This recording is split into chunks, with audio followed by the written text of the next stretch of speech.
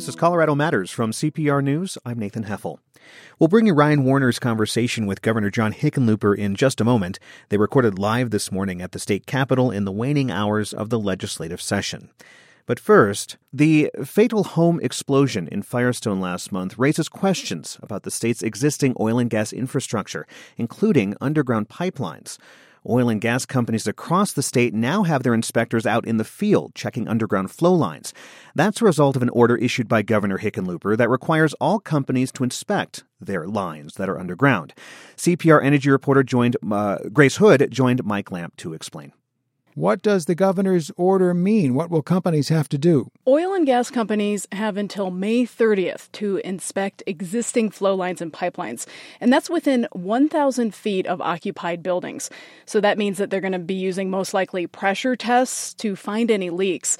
Companies are then going to have 60 days to ensure and document that all of those lines have integrity. So this really means that all of the leaks that they find have to be fixed by June 30th. And the state has also added a data requirement for operators. So they're going to have to document for the state where the wells and the flow lines are with GPS coordinates. And, at this point, it remains to be seen how much of that information is going to be made available to the public. Now, this whole incident, this explosion in Firestone, has introduced a word into kind of the public conversation that I think a lot of people are unfamiliar with. What is a flow line? Great question. Flow lines are metal or plastic pipes, and they're found about 3 to 7 feet below the surface. So typically they connect a well and a tank battery, which is a holding vessel, and they're bringing out of the well everything the well is producing. So typically this is oil, some gas, and some water. In Firestone, the flow line in question was one of two that used to connect a well to an old tank farm. Now, the Colorado Oil and Gas Conservation Commission says the well was disconnected from the holding tank and rerouted to a new tank between 1999 and 2002. And during that time, the two flow lines became inactive, and the old tank farm was removed around 2014. In their investigation after the April explosion, Firestone investigators say they found one of the flow lines running from the well capped at the wellhead, while the second line was not capped. Now, how could homeowners tell if there are flow lines near their house? There's no public maps of Colorado's oil and gas flow lines. Now, Democratic Representative Mike Foote introduced a late legislative bill to change this, but it was filibustered earlier this week by Republicans. If homeowners are planning to dig underground, they can dial 811 or go to colorado811.org. And that nonprofit has a computer system that routes requests to proper companies, including utilities, oil and gas operators, and cable providers. And they have 3 days to process the request. And if there are lines that homeowners need to steer clear of, it's the company's responsibility to really mark those on the property where they are. This explosion in Firestone, people think that they're protected from explosions of natural gas because you can smell it and it's very distinctive and you know that there's gas leaking somewhere. But in this case, it was coming up from the ground and it hadn't had that smell added to it yet. And so, the homeowners didn't even know that there's gas building up around them. Is there some way that natural gas can be detected if it doesn't have that scent added to it yet? Yes. What you're referring to is mercaptan. This is typically something utilities add before piping gas to homes. And there are consumer detectors that exist that can measure the amount of gas nearby, even if it doesn't smell. Some of them have probes or a plastic or rubber wire that extends from the device, so you can even put it into the soil to test if there's anything there. Well, that's reassuring. What kind of changes could we expect to see in the coming months or years because of this explosion in Firestone? Short term, we're expecting to see more discussions on how to make information about flow lines more public. Right now, the state's collecting data from operators about where those lines are, and then they'll have to decide what to do with it. Longer term, I think we're going to be hearing a lot more about setbacks between new wells and occupied buildings, but we may also see cities putting attention towards setbacks between old wells and new homes. There's no statewide setback distance in this situation, and many cities do have requirements, though, but we may start to see cities revisit those setback rules they put in place. Well, Grace, thanks a lot. Thank you. That was CPR energy reporter Grace Hood talking about flow lines and a home explosion in Firestone. She spoke with Mike Lamp. If you have questions about flow lines and oil and gas development, email us, energy@cpr.org. We'll be right back. This is Colorado Matters from CPR News. It's Colorado Matters from CPR News. I'm Nathan Heffel. This morning we were live with Governor John Hickenlooper at the state capitol. He joined my colleague Ryan Warner on the last day of the legislative session. One thing they talked about was a big compromise to secure hospital and road funding, which passed later in the morning. Governor, welcome to the program. I want to say that because of some technical issues, we're both on the phone, but I think it's the quality of the conversation that matters more than the quality of the connection. And thanks for being with us. No, of course, and I agree completely. The quality of the conversation is what matters. We're going to hit several topics today, including what effect that deadly house explosion in Weld County might have on oil and gas regulation. But first, when this legislative session began 120 days ago, you talked repeatedly in your State of the State address about finding a new source of money for transportation to deal with what you say is a $9 billion wish list of state projects. And you told the legislature if talk could fill potholes, we'd have the best roads in the country. For Coloradans stuck in traffic jams who are swearing about their commute or who are driving trucks on bumpy rural roads, how did this session work out for transportation? Well, I think if you look at the stuff we talked about back then at the State of the State speech, for instance, we did talk a lot about roads and bridges, but we also talked about the hospital provider fee, affordable housing, gray market enforcement, healthcare reform. I think transportation, we made a big step by getting the hospital provider fee finally done, which, again, I give tremendous credit to President Grantham and Speaker Duran. They both had to make compromises that neither were comfortable for. But in creating the hospital provider fee, they did get at least a start, right? In other words, of the money that's going to be dedicated to transportation in the hospital provider fee, about, I think, 25% goes to rural roads, 10% goes to transit. So there's about, of that money, maybe a little over $1 billion, $1.1 billion will go to other transportation projects. That's out of $9 billion that we really needed. So we made a good step forward, but it certainly doesn't solve the problem. If there are listeners wondering how the heck a hospital provider fee relates to roads and bridges, the hospital provider fee refers to a pretty contentious accounting change that frees up money in the budget. It appears, though negotiations, I understand, are still underway, that this is headed for passage and for your desk. And so it's a dent, you say, in the $9 billion transportation wish list.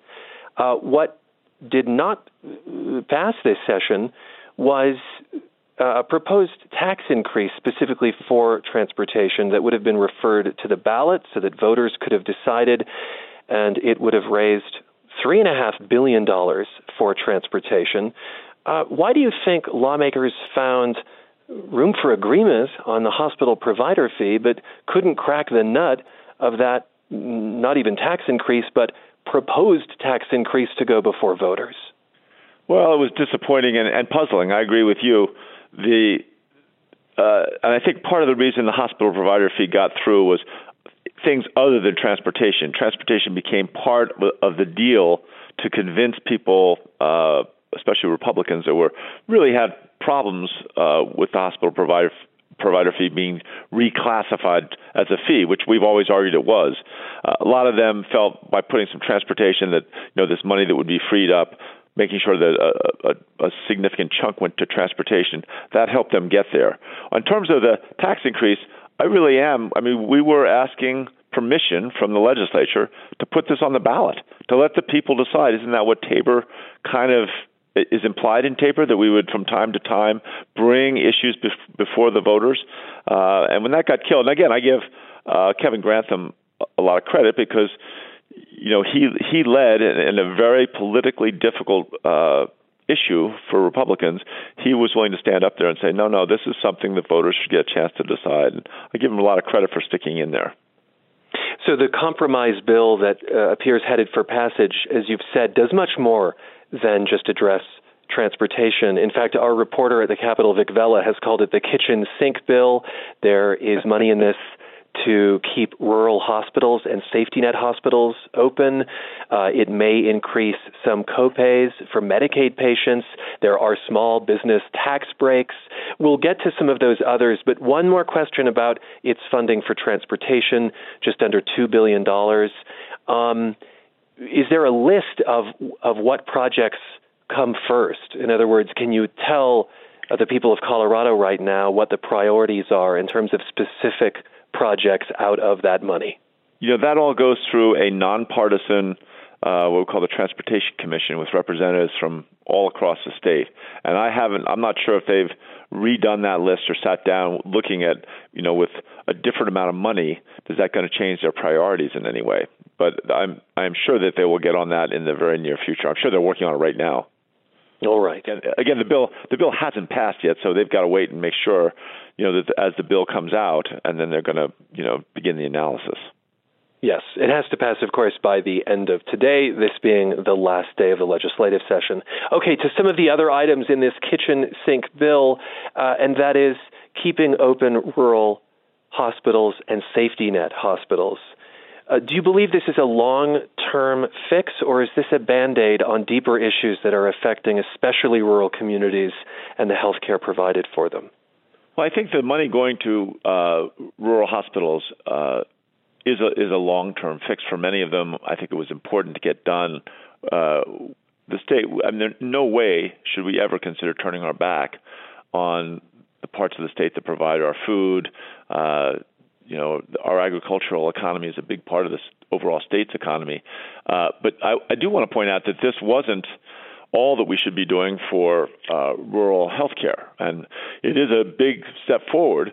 But unfortunately, one of the bills that got killed was what we call the local government opt-in, which would allow the smaller towns to become part of the state pool in terms of how insurers would, which insurers would provide insurance and what rates would be provided. Obviously, when you have a bigger pool, your premiums go down.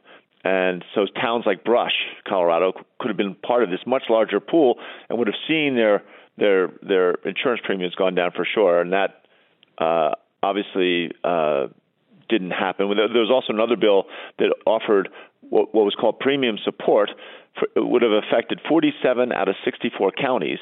And that sliver that wasn't covered by Obamacare, the people from 4 times to 5 times the federal poverty level, would have gotten a very modest premium support, so that, again, people in rural areas wouldn't be paying dramatically higher insurance premiums than the people in the rest of the state. To put a bow on this conversation about this bill, which does many things as we've explored, so touches transportation, touches healthcare, there are some moving to the ballot and hoping to ask voters themselves if there can be a tax increase for transportation and infrastructure. That is, because the legislature did not refer a measure to the ballot, they would gather signatures and put it on the ballot themselves. I think there are any number of efforts that would do this. Would you endorse those efforts to put a transportation tax on the ballot through other means? I haven't seen any of those measures or any of the language, so I don't know. I'd have to see what it looks like. Is there a part of you that's crossing your fingers that one of them makes it? Again, it would depend on what it is. But I do think, obviously, only having what it turns out to be about $1.1 billion when we have $9 billion worth of needs is not satisfactory. And this state, right now, we have at 2.6 unemployment, we have the lowest unemployment in America, the strongest economy in America, and yet we're unwilling to invest our resources in making sure that our success doesn't strangle us in the future. And it's very frustrating. I think the voters, if given that choice, would certainly say, hey, I don't mind paying. I want it to be as small an increase as possible. I want to make sure it all goes towards transportation infrastructure, but I want to make sure that we have a system that works. And the fact that it's not going to the voters is very frustrating. If you liked what you saw from a measure on the ballot, it met your needs, whatever those are, would you campaign for it? Sure. I mean, if the General Assembly had referred a measure to the ballot, at least the versions I saw, again, depends on how things would have come out when it finally gets passed, but I would have supported them. Most of the things I saw were modest, limited tax increases that would have provided essential resources to make sure that we fix I-25, fix I-70. The traffic congestion that we get in the urbanized areas of the state are, it's gone on too long, and the state's got to be a partner in addressing those issues, especially in those places where, you're connecting to urbanized area, but it's going through a rural part of the state that can't raise the money themselves.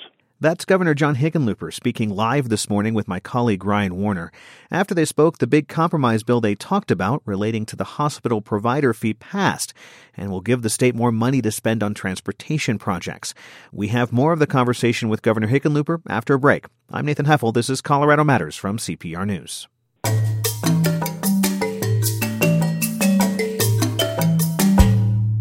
You're back with Colorado Matters from CPR News. I'm Nathan Heffel. Let's rejoin our conversation recorded live this morning with Democratic Governor John Hickenlooper. He joined my colleague Ryan Warner at the state capitol on the final day of the legislative session. And because of some technical issues with the live broadcast, they were both on the phone, so please excuse the sound quality. So let's talk about another big issue, oil and gas regulation. Last month, an explosion at a home in Firestone in Weld County killed 2 people. Investigators say that was caused by a gas leak from a broken flow line that was connected to an old well. You gave oil and gas operators 30 days to inspect wells and flow lines within 1,000 feet of occupied buildings. They have 60 days to fix any leaks they find. But that's the companies inspecting themselves. Is that enough to guarantee people's safety? Yes, I think so, because we're going to do spot checks all over the place. We have almost 100 inspectors on the state payroll as well. So we're going to be redoubling our efforts to make sure that we are, supervising and, if you would, auditing, making sure that all the flow lines get checked. Obviously, some of the flow lines are abandoned. The companies that put them in place no longer in business. I think that's where we're also going to put effort to work with local counties and municipalities to really make this a statewide effort to let's get all this stuff on paper. Let's get a map of where each flow line is, and then make sure that the local communities and neighborhoods can have access to that information. It should be public, in my opinion, it should be public information. So when you say spot checks, that is to say you'll be checking up on the self-inspections that the industry is doing. But several oil and gas operators and contractors have told CPR News they think the timeline is far too short. Some have even said you're trying to cram a year's worth of work into a couple of months. So will those wells and lines be inspected and maintained within the 30 days or the 60 days you've ordered? And how can you make sure to enforce that if it's unworkable for some companies? Well, obviously, we made that decision in, literally in 24 hours, and we had no assessment of the viability. No one has said that to us, or at least not to me. Maybe someone said it to the Colorado Oil and Gas Conservation Commission. But we got, we're not trying to demand something that's impossible. But what we wanted to do was create a sense of urgency. Again, I am still of the opinion that this was a freak occurrence, that there's not any likelihood that there's a similar situation anywhere in the state. But that doesn't mean we shouldn't go out and do everything we can as quickly as possible to go through every flow line and make sure as we do that we make a paper record. We map where they are. You call this a freak occurrence. What do you base that assessment of what happened on? Well, one thing is that I'm not aware of this kind of explosion ever happening, not just in Colorado, but anywhere in the West.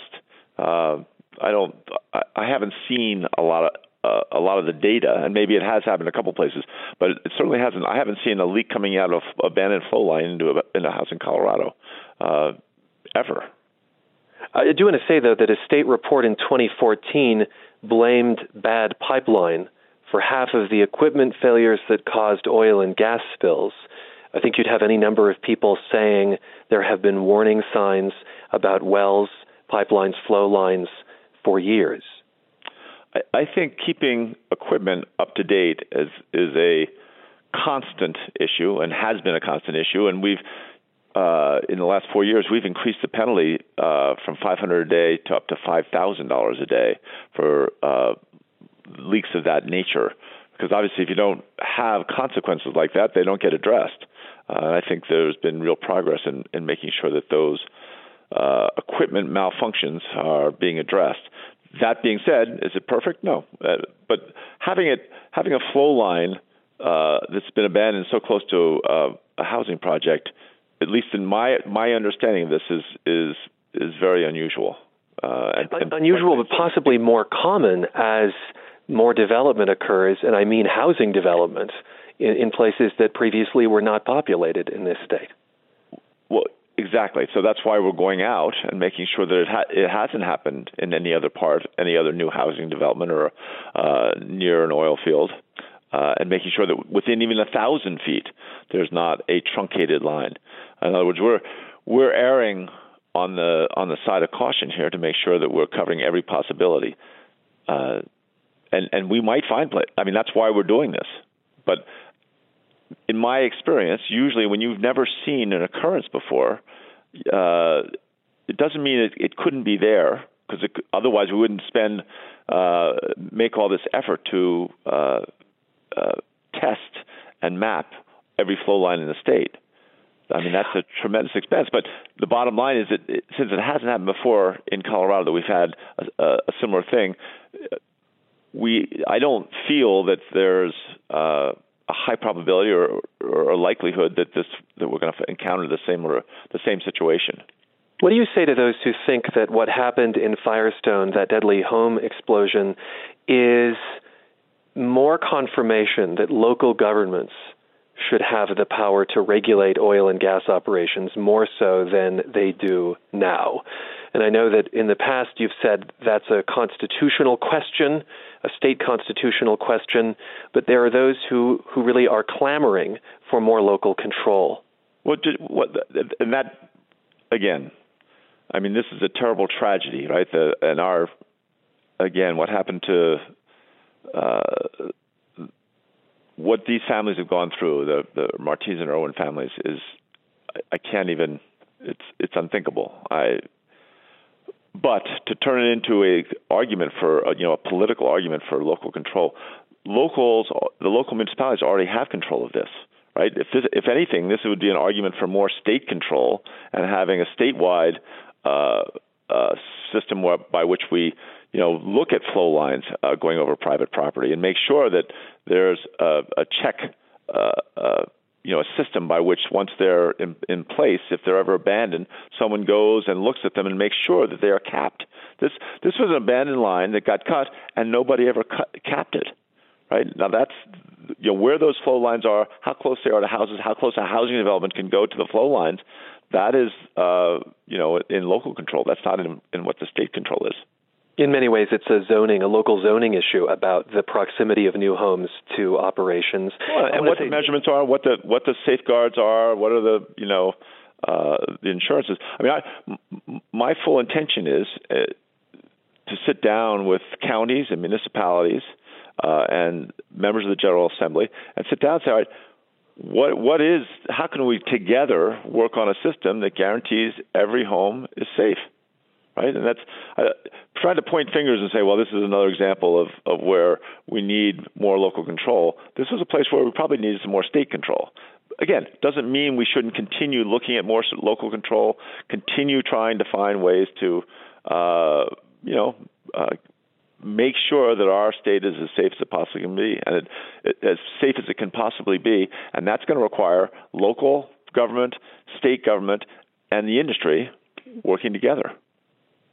You called some of the motivations, some of the reactions to this explosion political. I think that critics would say this is a question of health and life and safety, just to interject a different view there. You're listening to Colorado Matters. I'm Ryan Warner, and we're live with Governor John Hickenlooper from the state capitol. We're both on the phone because of some technical issues.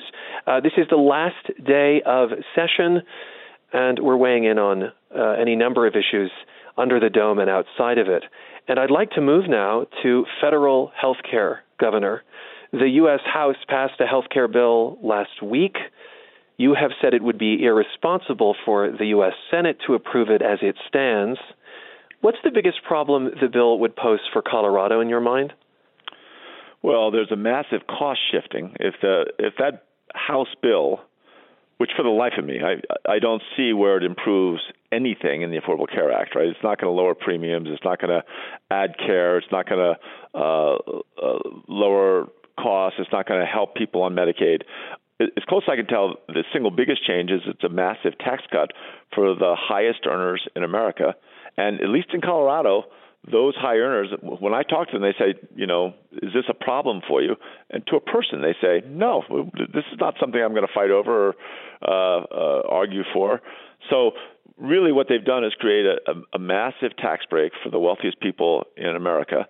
And it's going to shift over $1 billion, probably somewhere between $1 and $1.5 billion of costs to the state from the federal government.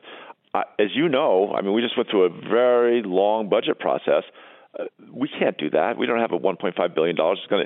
We'd have to take it out of schools or higher ed or prisons, whatever. We'd have to take it from a million different places. We'd have to file petition for a tax increase.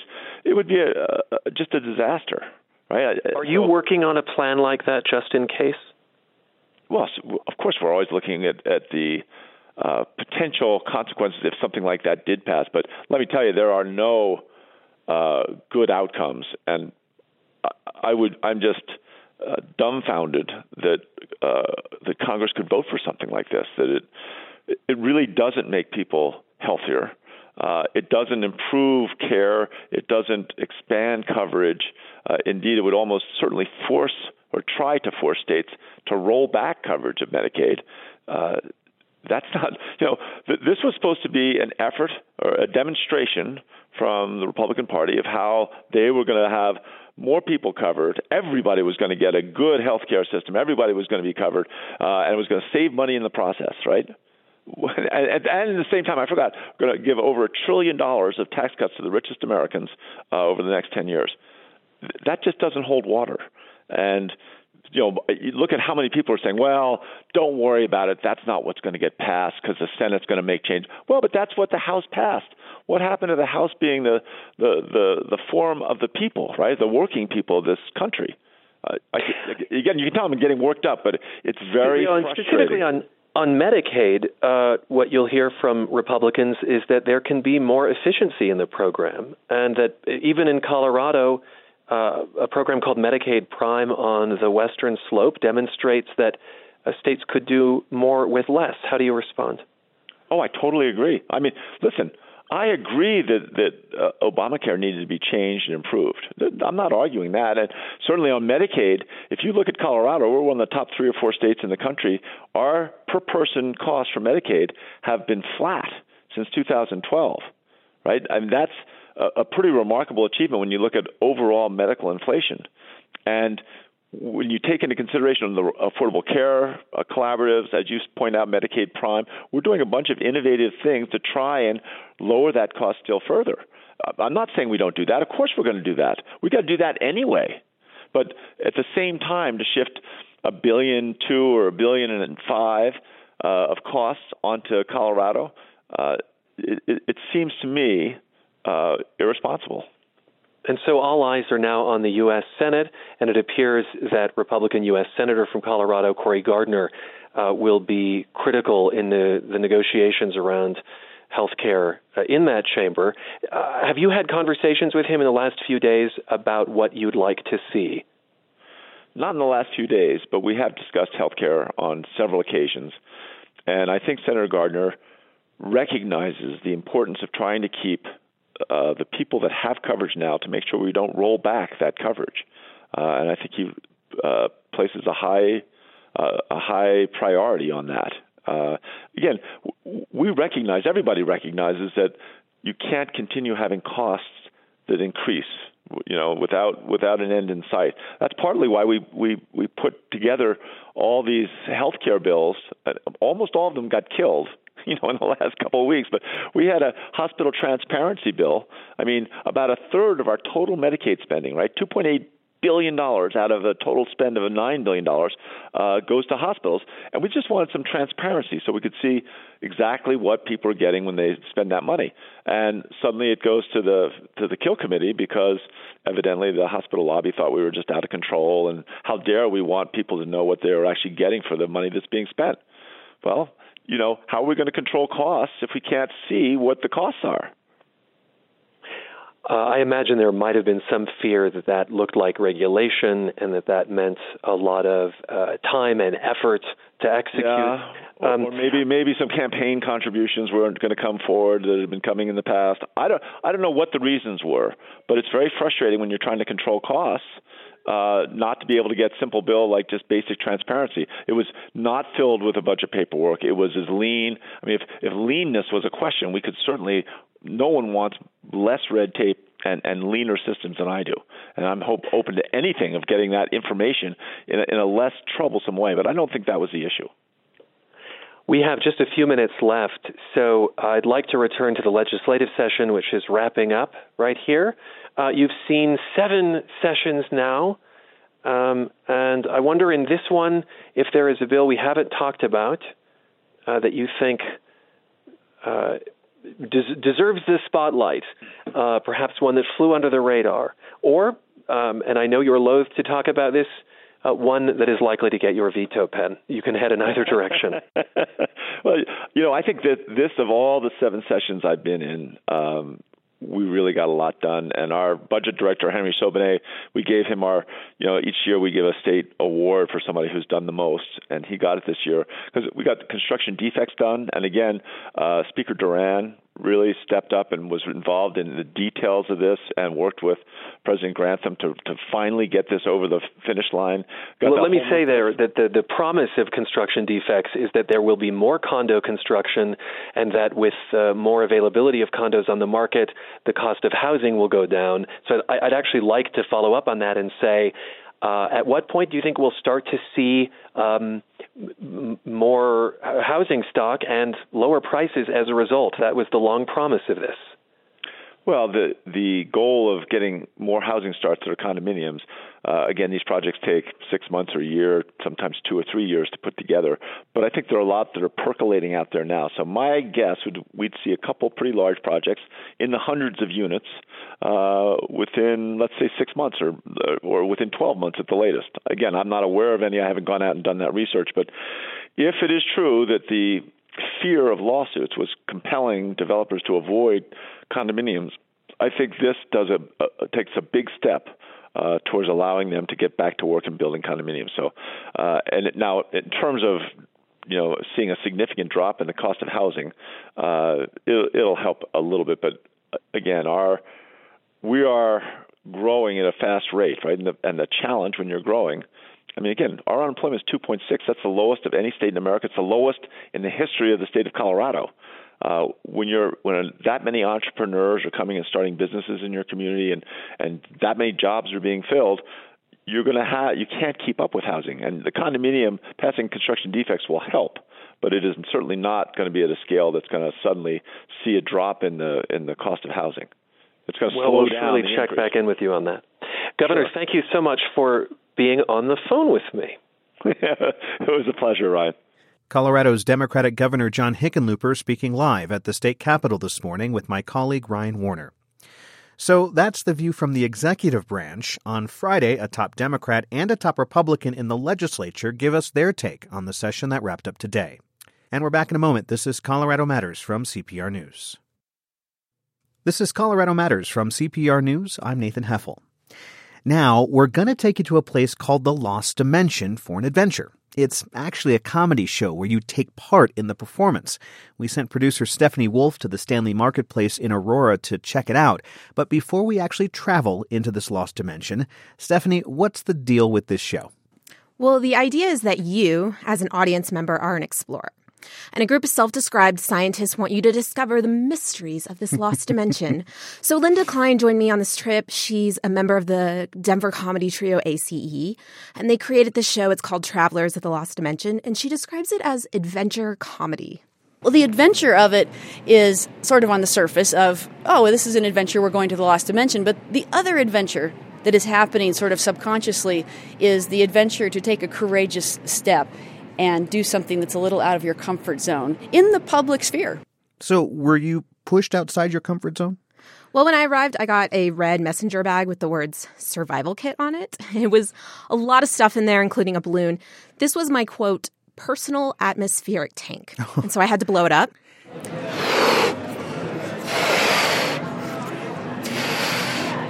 And I spent roughly the next hour walking around this very busy public market with a balloon attached to me. So we'll just say I felt pretty awkward, at least at first. Right. And the faces of many travelers that were with me kind of gave me the impression that they felt a bit pushed outside their comfort zone as well. How about I take you there, though? Okay, let's go to this lost dimension. Have you guys been to the Lost Dimension before? You look like first-timers. I have my survival kit and something called a science-y meter stuck to my shirt. Please check out your survival kits. One of the show's creators, Linda Klein, and I head to the trans-dimensional device. This will transport us to the lost dimension. So, Linda, where exactly are we going? Because it looks like we're just kind of going into the back of the Stanley Marketplace. There is a rift in the space-time continuum underneath the Stanley. So they built their trans-dimensional device in a place that would be a little bit away from traffic patterns. Yeah, we're now going through a door, and it looks like into some kind of hallway that is maybe... It's industrial access way, I think is what I would call it, which is a great place for trans-dimensional travel. Welcome to the trans-dimensional device. Come on in, we'll be departing very soon. Just squash on in. It's dark in here. We're packed in like sardines. And our guide Taylor just told us to put on our spacetacles. I find mine in my survival kit. And really, they look a lot like 3D glasses. Oh, wow. This is a little disorienting. You don't know what to expect exactly, so you might want to hold on to someone just for safety. All right, you got your travel buddy? All right, here it goes. It's going to be all right. We're almost there.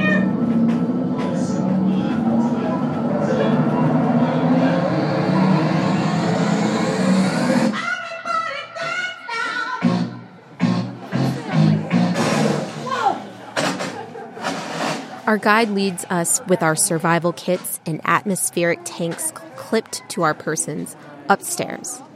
That's when I hear something unusual. It sounds like a sports announcer, and we're moving towards the noise. There has been some tension here at the gold medal kart dancing Olympic event. So everybody's peering over railings, and it looks like some people have flashlights in their hands. Yeah, they're actually acting as lighting crew. It appears they're lighting the surface below. And a sports announcer is introducing the next event. Sounds like pairs kart dancing, and they're going for the gold. So it must be something pretty spectacular. They are preparing. So I'm seeing two dancers, man and a woman, lots of sequence. And as you said, it's almost like feels like an Olympic event, except that there's a shopping cart there. A very artistic shopping cart. And graceful, I might add. It almost reminds me of ice skating.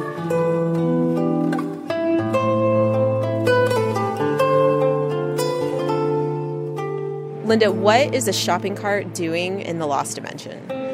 See, there's not a lot that can be explained in the Lost Dimension. It is a dimension that is a lot like ours, but not. Each bit is just a little bit off. And so next time they're at the grocery store, it will be really challenging for them to interact with their grocery cart in the same way now that they've had this experience.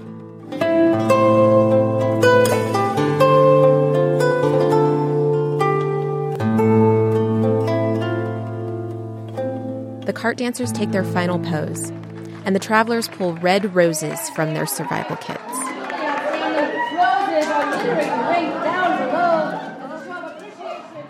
We're on the move again. Our guide has led us back downstairs, and to go deeper into the dimension, we have to do things like play a life-size video game where we throw small balls at people in deer costumes, with targets on various parts of their bodies. In a way, the whole show is like a game. You have to put the pieces together yourself, and so much of it takes place in very public spaces. There is several responses from the general public, the quizzical and the concerned, and then there's the ones that just get big giant grins on their faces, understanding the playfulness that's about to happen. I mean, what do you hope people walk away from the show, whether they're actually like a paying audience member or they were just at the Stanley because they wanted to buy an ice cream? As adults, we often leave all the playing to kids, but the excitement and joy and lightheartedness that comes from given a moment to do this, we feel like can really change people's perspective. How so? They start to value those moments of spontaneity, laughter, maybe laughing at themselves, not taking themselves too seriously. So I saw competitive shopping cart dancing and played a life-size video game.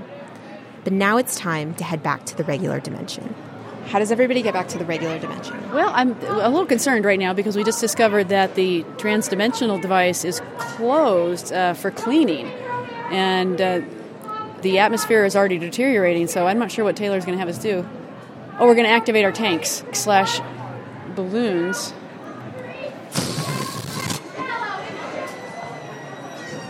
Well, that bought us some time. Sorry, folks. I'm leaving you with a bit of a cliffhanger here. I'm Stephanie Wolf, reporting from the Lost Dimension, CPR News. Those are just a few of the scenes from Travelers of the Lost Dimension. The adventure comedy show takes place at the Stanley Marketplace in Aurora through May 21st. Now, let's zoom out on this concept of immersive theater because it's really not a new concept. It's been going on in cities like New York and London for decades. New York Times chief theater critic Ben Brantley joined Ryan Warner last year to speak about it. Ben, welcome to the program. Thank you so much. I understand one of the first experiences you had with immersive theater was in New York's meatpacking district. This was in the early 90s. You say you have... It was indeed, when the meatpacking district was a bit shadier and more open and generally more fun, I'd say. You say you have vivid memories of that time. Will you describe that show for me, what it was? It was a play, if that's the word for it, called Father is a Peculiar Man. I actually think it had a proper script. It was produced by a company called En Garde Arts that specializes in what they called environmental theater. And basically you were... Oh, gosh, all sorts of things happened, sort of cued from the novel, but then translated into American terms. I remember at one point the Kennedys arriving in a convertible that is Jackie and Jack, as on that day in Dallas there was a long, groaning board of a banquet table that took up more than half the block. And I think we ended in a torture chamber where we watched individuals being whipped, and I think this was all supposed to be about the decline of family values in American civilization. But it was quite vivid, and it was also fun to see an area that you knew, a part of a city you knew, so transformed. I mean, we say all the world's a stage, and it's kind of great when it's put to practical use like that. Right, when it becomes literal. You know, talking about the torture chamber, it makes me think of hell houses, which are those Oh, yes, of course. Yeah, no, and they've been going on for, 20 years now? There was a company here, an experimental company here called Frère Corbusier that recreated a hell house without irony, without winking. They actually bought the hell house kit that you can order online and created the experience of going through an environment in which you see the chambers of hell reserved for people who may have abortions or be homosexual or unpatriotic or whatever. It's sort of a Dante-esque version, but as seen from the American far right's perspective. That's right. These hell houses, many of which actually are in Colorado, are often run by churches.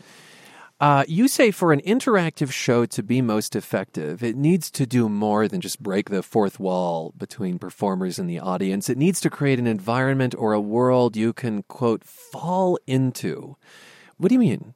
Well, I think that's true. Third Rail have a long-running show in Brooklyn here called Then She Fell. Right. Which it recreates Lewis Carroll's world and that of Alice in Wonderland. And that, of course, begins with Alice tumbling down a rabbit hole into an alternative universe. And I think we're fascinated, always have been, by the ideas of alternative universes. I mean, for me, going to the county fair when I was a kid in North Carolina sort of provided the same sensation.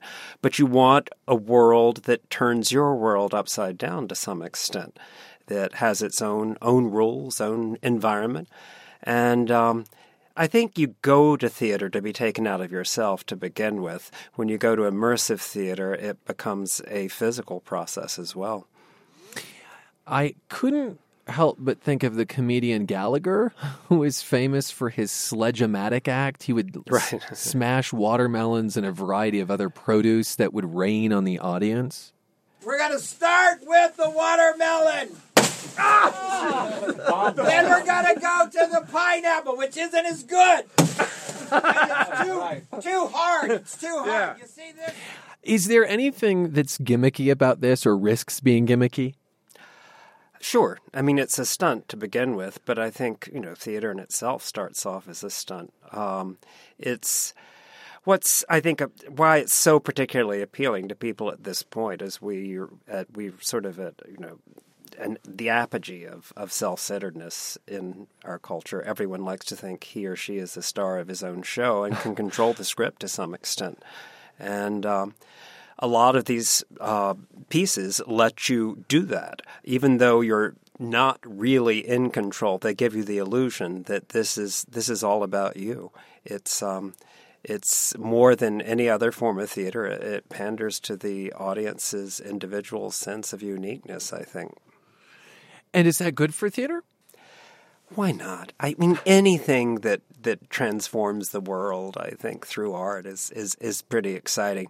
For me, I've been in very sort of self-contained special environments like Punch Drunk. The London Company has a long-running variation on Macbeth in which you walk through the haunted chambers of a hotel.